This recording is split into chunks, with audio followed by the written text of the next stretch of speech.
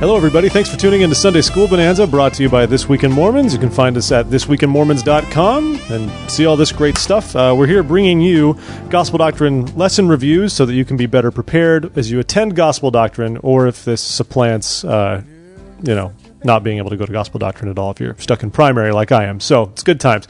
Joined this week by a new host, so we're going to try him out. Be merciful to him, listeners. Steve Pierce is here. Hi, Steve. Howdy, y'all. I'm actually really excited to have Steve. I think I had to cajole him a little bit to get him into the idea, but he's... I expect good things. Well, you're very persuasive. I'm ready. I think he's good. This week's lesson is Lesson 30. It's called The Prisoners Shall Go Free. The primary thing we're going to be talking about here, Nauvoo Temple, and especially baptisms for the dead. But to lead into it, of course, we know a lot about Alvin Smith. Steve, tell me about Alvin Smith. He was a big thing for Joseph Smith, his older brother Alvin. Yeah, I mean, Alvin died when Joseph, and very early in Joseph's ministry, actually before the church was even organized, but after Joseph receives the first vision, and he believed Joseph, and Joseph loved Alvin and respected Alvin as his older brother, and Alvin really was kind of a de facto figurehead in the Smith household when kind of Joseph Sr. couldn't really fulfill that role a lot of the time. Yeah. So Alvin was very beloved, and Joseph was very worried when Alvin died. Alvin died an untimely death. He was an unbaptized Christian. Although he was a good man, he wasn't baptized. And Joseph was very concerned and preoccupied through much of his life about what the state of Alvin's soul would be because he hadn't been baptized. So that very much informs him looking into this subject and being concerned and taking the subject before the Lord. Exactly. And that's why I love that President Hinckley points this out, because one of the things that Moroni said when he would come and repeat words to Joseph Smith and teach him, he recited the words from Malachi, which I don't remember exactly by memory right now, but the hearts of the children, turn to the fathers, etc., etc., etc. And this did intrigue Joseph Smith, but what is very significant about this is that before Joseph Smith was baptized, before he received the gold plates, before the priesthood was restored, any of that, there was mention of this idea of tying generations together and really, in effect, describing temple work.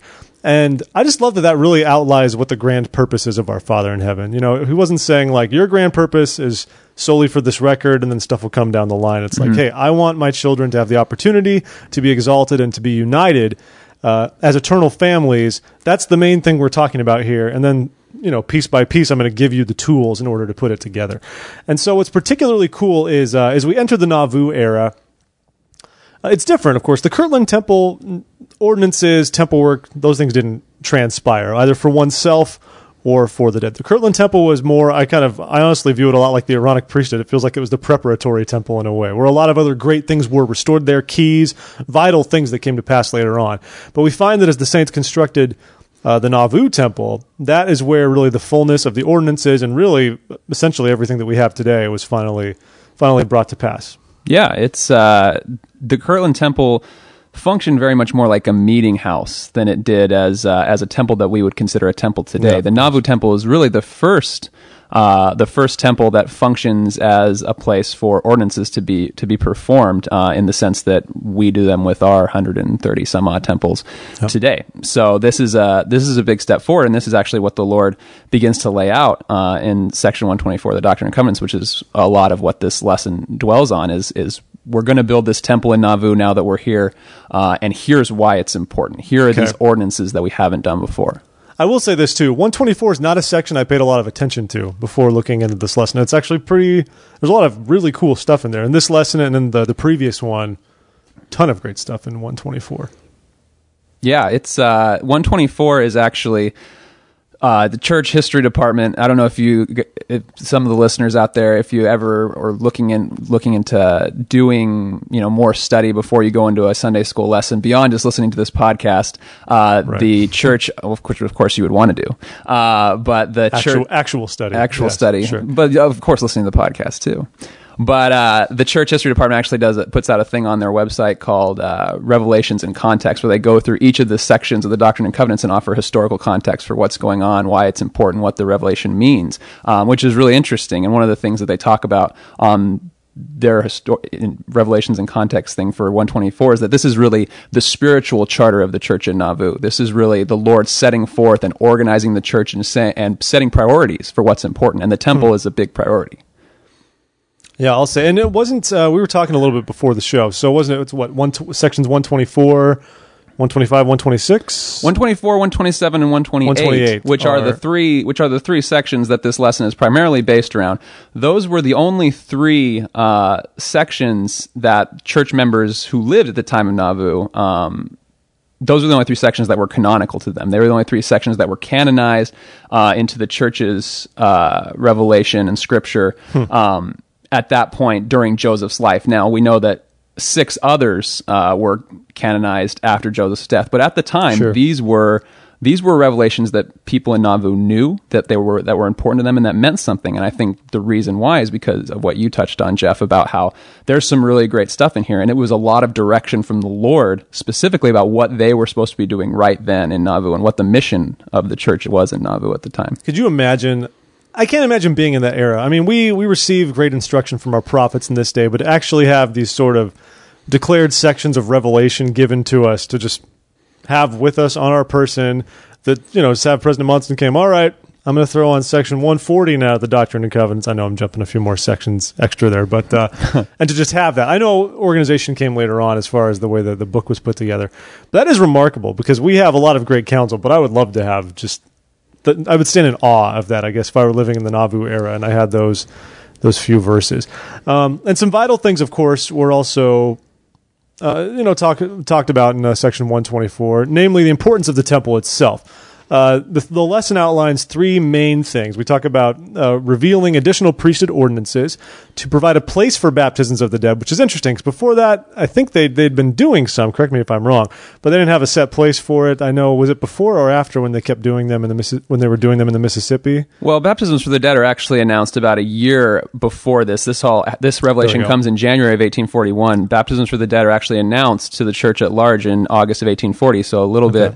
So it's like 6 months before, and the church cottons to this, and all the church members love this. They love this idea. It's a beautiful doctrine. They start doing it in the Mississippi River, and all the rivers around Nauvoo, and it's a big thing. And then when this revelation comes in January of 1841, it specifically says baptisms for the dead are supposed to be done in the temple. Restricted to the temple. Yeah, and that's why, and they continue to do them for a little bit while after this, but the Lord comes back about 8 or 9 months later and says, okay, until the temple is done, we're not doing any more in the Mississippi River. We need to focus all our energies on getting the temple finished, getting the temple built so we can do this in the proper place. And interestingly enough, about a month later, Brigham Young dedicates a small temporary font in the basement of the temple, which had already been built at that time. That was the wooden one. The wooden font, in the bottom of the temple. And so they can start doing them. That's how great the appetite was. It was one of the first things that was built for the temple. Did they ever build a hewn from stone font in the Nauvoo temple, or was the wood one the one that just stuck? I think they did ultimately. I'm not 100% certain on that, so I don't want to speak false doctrine or anything, but I believe they did.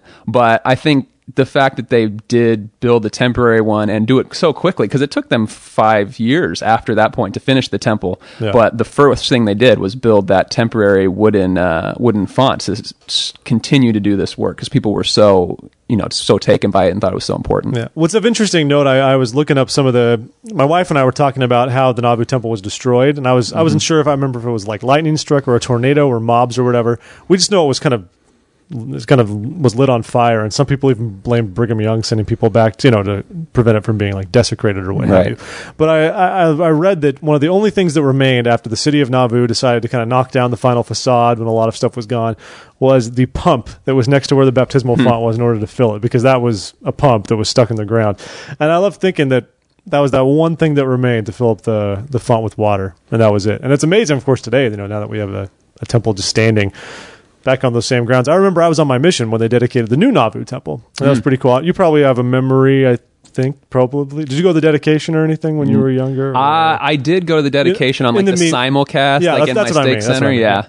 And I remember doing that, the Hosanna shout for the first time. I'd never done it before. And so I remember thinking, why are we waving these handkerchiefs? This is quite unique and interesting. Yeah, we don't do this that often. It is strange when you think about it. But it was cool. It's a cool thing, but it's very unique. As far as I remember, that might have been the only church-wide closed circuit simulcast for a temple dedication, I think. A lot of the time now when they have them, if it's regional, meeting houses beam it in, but I can't think of any other one that's been church-wide since those times. So I love baptisms for the dead, and honestly, it's like so many of the things in the gospel makes perfect sense. This is my opinion, I guess, but To me, it makes perfect sense. Why wouldn't we do this? Because it's so obvious that there are saving ordinances related to everything in the gospel. And why would we leave those who don't have a chance to participate in them? Why would we not let them have the chance to do it? Like Alvin Smith is the perfect example. So, of course, this was near and dear to the prophet Joseph. And by being able to perform ordinance for the dead, just as it said in the New Testament, just as they were doing back then, it enabled people to, to accept those ordinances and to move on their path towards exaltation. And that's what I love. I mean, was it 1 Corinthians when we find all that great stuff? And I think we also find some in 2 Peter, I want to say. I might be off base here on my citations, but it's amazing. It's right there. Why are you baptizing for the dead? And I remember, I don't feel like this is too sacred to share. I was in the temple recently doing a sealing assignment, and the sealer took a lot of breaks to instruct us, which is like nothing I've ever done before. Usually they just kind of power through and get it done. Instead, he'd do something and be like, all right, let's take a break. And then he'd kind of just sit back in his chair and ask us if we had questions for him. It's a free-for-all. You're in the safe confines of the temple.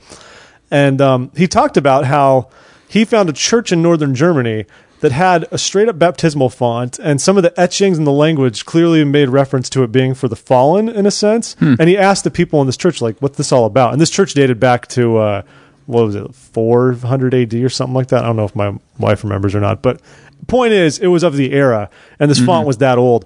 And the people in the church today didn't even know what it was for. They're like, we don't know why this is here. We assumed, like, what is this, baptisms for the dead? They had no clue, and it's amazing what truths can be lost when the floundering original church still was obviously able to, compel people to participate in those ordinances, just such as being baptized for the dead. Yeah. Even in Northern Europe, which is pretty far reach, I think, for the primitive church. Yeah, it's fascinating. Like you mentioned, the things that can be lost, and baptisms for the dead, to me, is one of the most beautiful doctrines of Mormonism. And this idea, the entire concept of doing work for those who didn't have the opportunity to do it themselves and giving them an opportunity in the next life. As Joseph used to say, of things that, he felt were true, it tastes good. And to me, it just tastes good. And so I've always appreciated that. And I loved, when I was younger, and used to go with your youth group to go to the temple and do baptisms for the dead. And those are, as someone who, grew up in the church, and I didn't have to be, I was born in the covenant, I wasn't sealed to my parents, so I'd never been to the temple other than doing baptisms for the dead. And that's really the first taste you get of the temple and the feelings that are there and the spirit that's there, and that higher purpose that you're participating in these ordinances for somebody who, without your help, and without you being there on their behalf, is they're in trouble eternally, and they may not get an opportunity if you're not there helping them. And at the same time, it's a beautiful thing for you spiritually, and a faith affirming activity. So it's a great thing. It's true, and it's wonderful to think about, to really try to think about who these people are. You don't always know them. But, to give these people a chance. And I myself, I've never taken my own names to do baptisms or anything like that. And that's something it's a goal I have, and it's something that I feel is lacking in my personal discipleship, actually getting my own names in the temple. But it's something I really want to do, because I feel like it's wonderful. And once you're endowed and married and doing a lot of stuff, we don't often get to go do baptismal assignments. So it's something I find that I relish a lot more when I have that opportunity.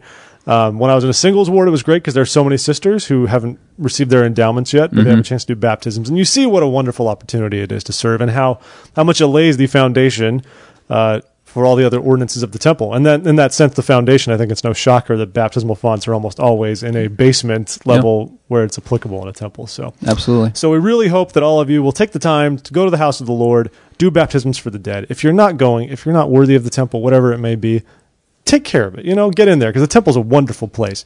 And there's such simplistic beauty in doing baptisms for the dead. It's one of the least weird things I honestly think about our church and our religion, even though when we're under the microscope, people try to point it out like it's some weird thing that we're wrestling people into becoming Mormons, from beyond the grave. But I think it's pretty great.